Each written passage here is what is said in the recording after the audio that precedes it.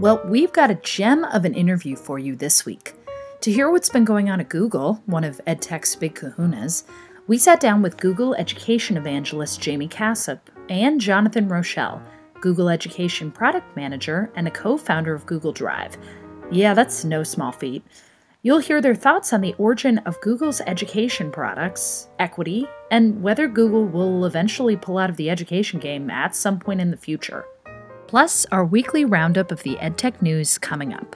I'm Mary Jo Matta. And I'm Michael Winters. Welcome to the EdSurge podcast. Let's get started.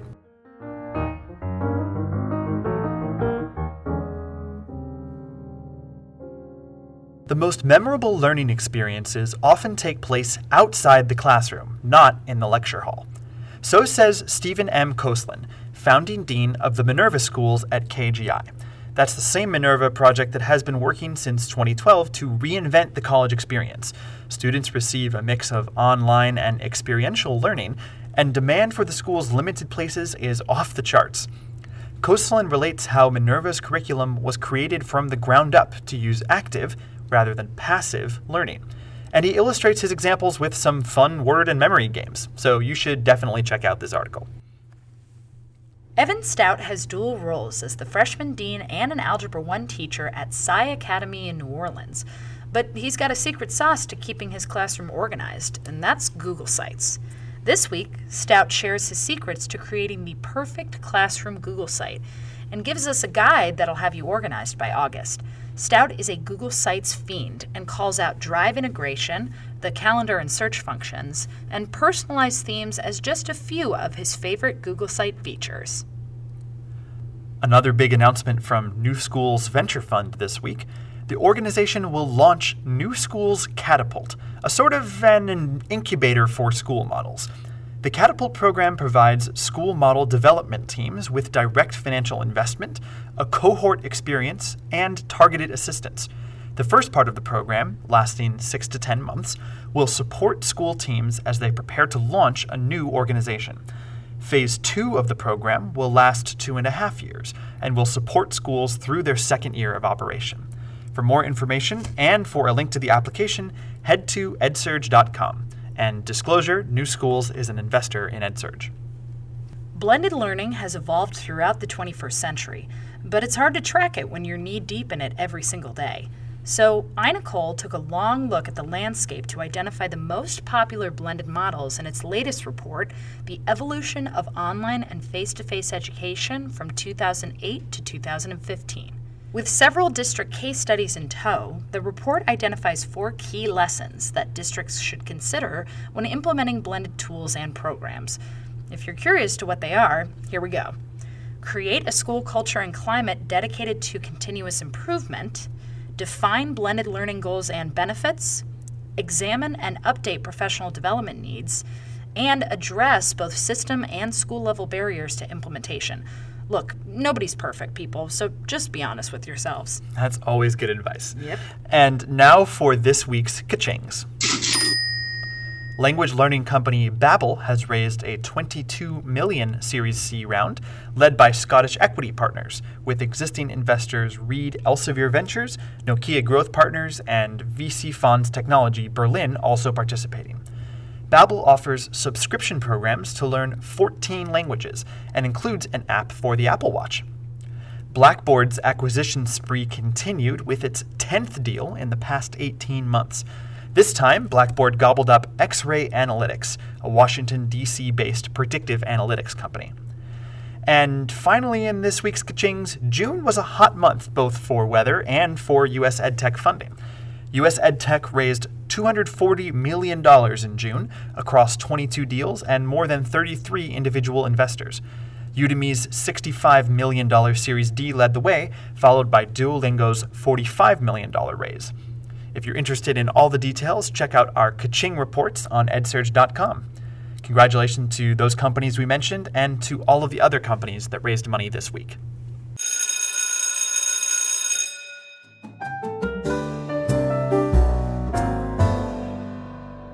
Now, we covered a lot from ISTE last week, and there were a lot of people that we talked to. But one conversation that stood out came from Jamie Cassop and Jonathan Rochelle. two Google employees that have not only been with the organization for about 10 years, but who were there when big things like Google Drive and Google Docs first started. In fact, Jonathan was on the team that created them. Here, they are talking about their past experiences and what Google was like back in the day. Now, one note, we apologize for the loudness in the background, by the way. Isti is pretty crazy. Jamie is the first voice you hear, and he dissects what exactly he does as a, quote, chief education evangelist, unquote. Yeah, we were curious to know what that means, too. I'm the evangelist. So we launched, so when it was a small team, a couple of us launched Google Apps for Education to universities. All right, so that's Jamie. Now, Jonathan was technically on the consumer product side, but somewhere along the way, he and Jamie started to talk education. Here's Jonathan. Well, then we said, hey, what works for business is working well for education. Jamie was out there telling educators you should try this thing, right? This is actually doing a lot of what you're asking for. And you were on the team when this was happening. He was more on the evangelist, hey, use this thing, but nobody on the product side was dedicated to education. Right. And then, literally 2 years ago, I pulled away from the Docs and Drive team and said, let's start the product side of education. And this wasn't just because Jamie was asking for it. It turned out that teachers were already using Google Drive, but they needed so much more to support how they were trying to teach in the classroom. And how did the Google team respond? Well, they collaborated. Jamie's team put forth a vision, and Jonathan's team built it. The adoption of Docs in particular, the collaboration in Docs was just used by teachers in a big way, but not because it was built for teachers. But that use case has always been top of mind for me as the Docs product manager. And then what happened was, it's just that was great for consumers, it was great for businesses, and it was great for teachers. And what happened really was the magic that was happening between teachers and students was so incredible that teachers really went after it. But trying to distribute that magic to 30 kids or 60 or 90 or 120 for a single teacher became onerous. And so while they loved the magic in that one-to-one or one-to-many collaboration, it was too hard to scale.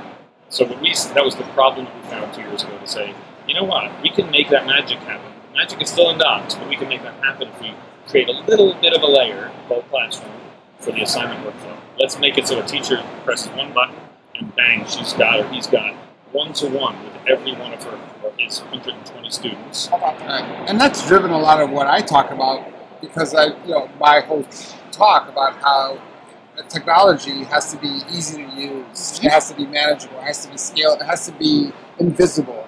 And these guys are trying to get as close to invisible as possible, right?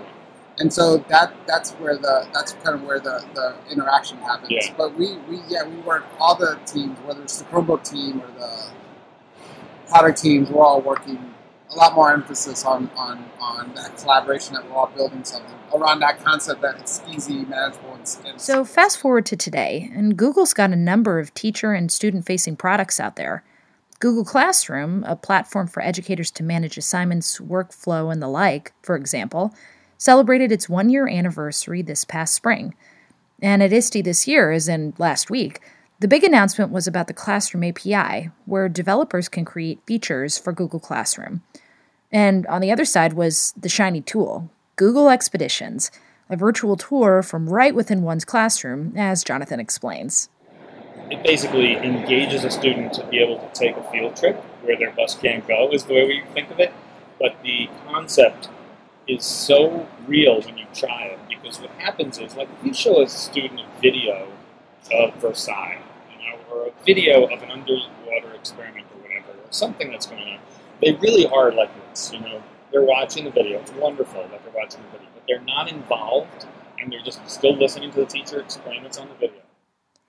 And by the way, one thing we should note, the ISTE keynoter, famous media personality Soledad O'Brien, she loves Google Expeditions, especially because kids can use it for career exploration and seeing life through the eyes of an engineer, an actor, and more. As we talked, Jonathan spoke to the relevance that Jamie agrees with, that the teacher is a major part of any Google education product, and that actually Google Expeditions is really just improving on the cool things that some teachers were already doing in the classroom with Google Maps. I remember a couple years before some teacher was explaining to me how they use Google Earth in the classroom, and they took. Remember in watching Wild Kingdom or wherever those were, they tagged the animals, but you never knew what happened to those animals. All that data is in Google Earth, right? You can track animals in Google Earth. So she was telling how she was teaching an English class by tracking a group of sharks, right? And one of them went this way, and so the assignment was, what happened to that shark? Why did that shark deviate? Yeah, and that was his assignment. But now imagine that same class putting on the glasses with all the visual of like following the shark and then creating a story from that. Because of all this, the Google Education team opens itself up to changes because the users know best. And the more we talked, the more it seemed that Jonathan and Jamie both agreed on the importance of feedback from teachers, especially when it comes to being able to iterate quickly and effectively. So that's the idea. That's the culture, right? It's that shift to think that there is no education classroom that's perfect. It's this constant iteration and innovation. And one thing that when I do presentations and I talk about classroom, I encourage all the teachers to go into the feedback button. Oh yeah, because technology has this bad rap, or that like the feedback button is the black hole of wherever, right? Nobody's reading this stuff. But who do you think has a bad rap, with the users or with the just companies? In general, like just every time you hit feedback, like what happens to that feedback? Yeah, right? like when you think about like your own view, like if you hit a feedback button and you enter, hey, I thought blah blah blah. You probably think, who's reading it, right? Here, there's Jan and the team are actually the classroom team. We've changed that. They're like reading every line of feedback and incorporating that feedback into feature requests and those things. So I encourage teachers to always hit that feedback button and provide feedback, whether it's an idea, whether it's an issue, a bug, whatever it is, so that the team knows. Yeah. But whether the Google team really listens to the educator or not, there's one major debate we received from a number of attendees at our EdSurge Apple versus Google debate in San Francisco a few weeks back. And it has to do with whether Google Education is going to stick around for the long term. So then in terms of, revenue, some people have asked me if I think that at some point Google's going to pull the plug on all this or just scale back what they're doing. Do you think that's going to happen? How is this effort being supported? Yes, Google has money coming from other streams, but do you think you will ever pull the plug? I get that question. I've had that question for 9 years. I'm sure you have.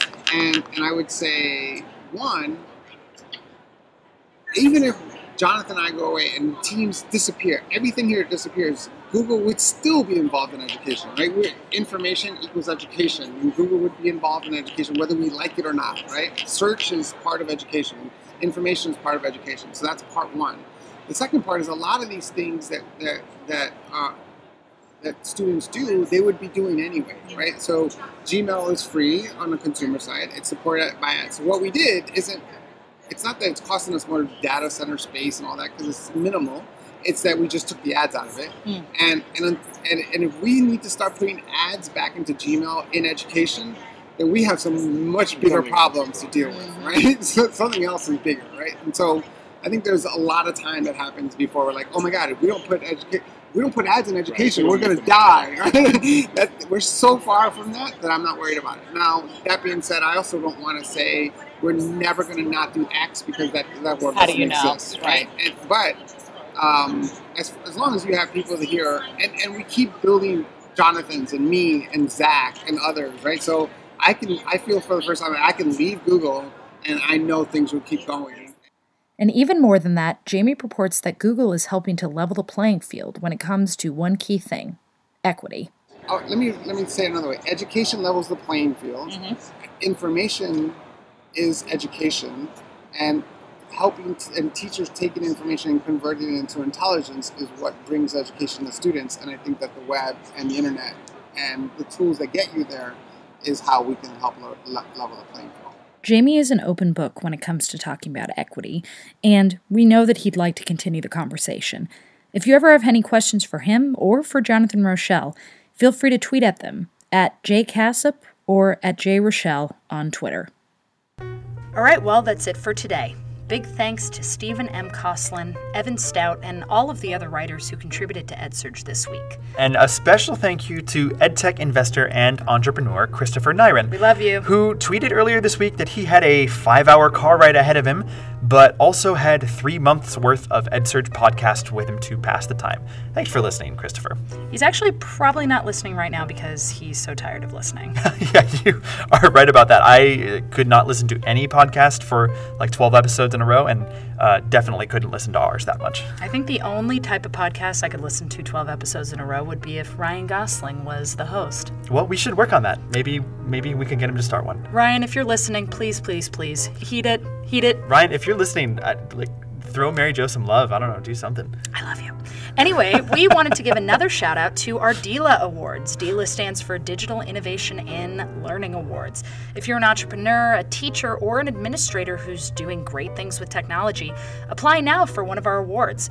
We're co-hosting these awards for the second time with nonprofit Digital Promise, and we're so excited to showcase the amazing things that have been happening this year in EdTech.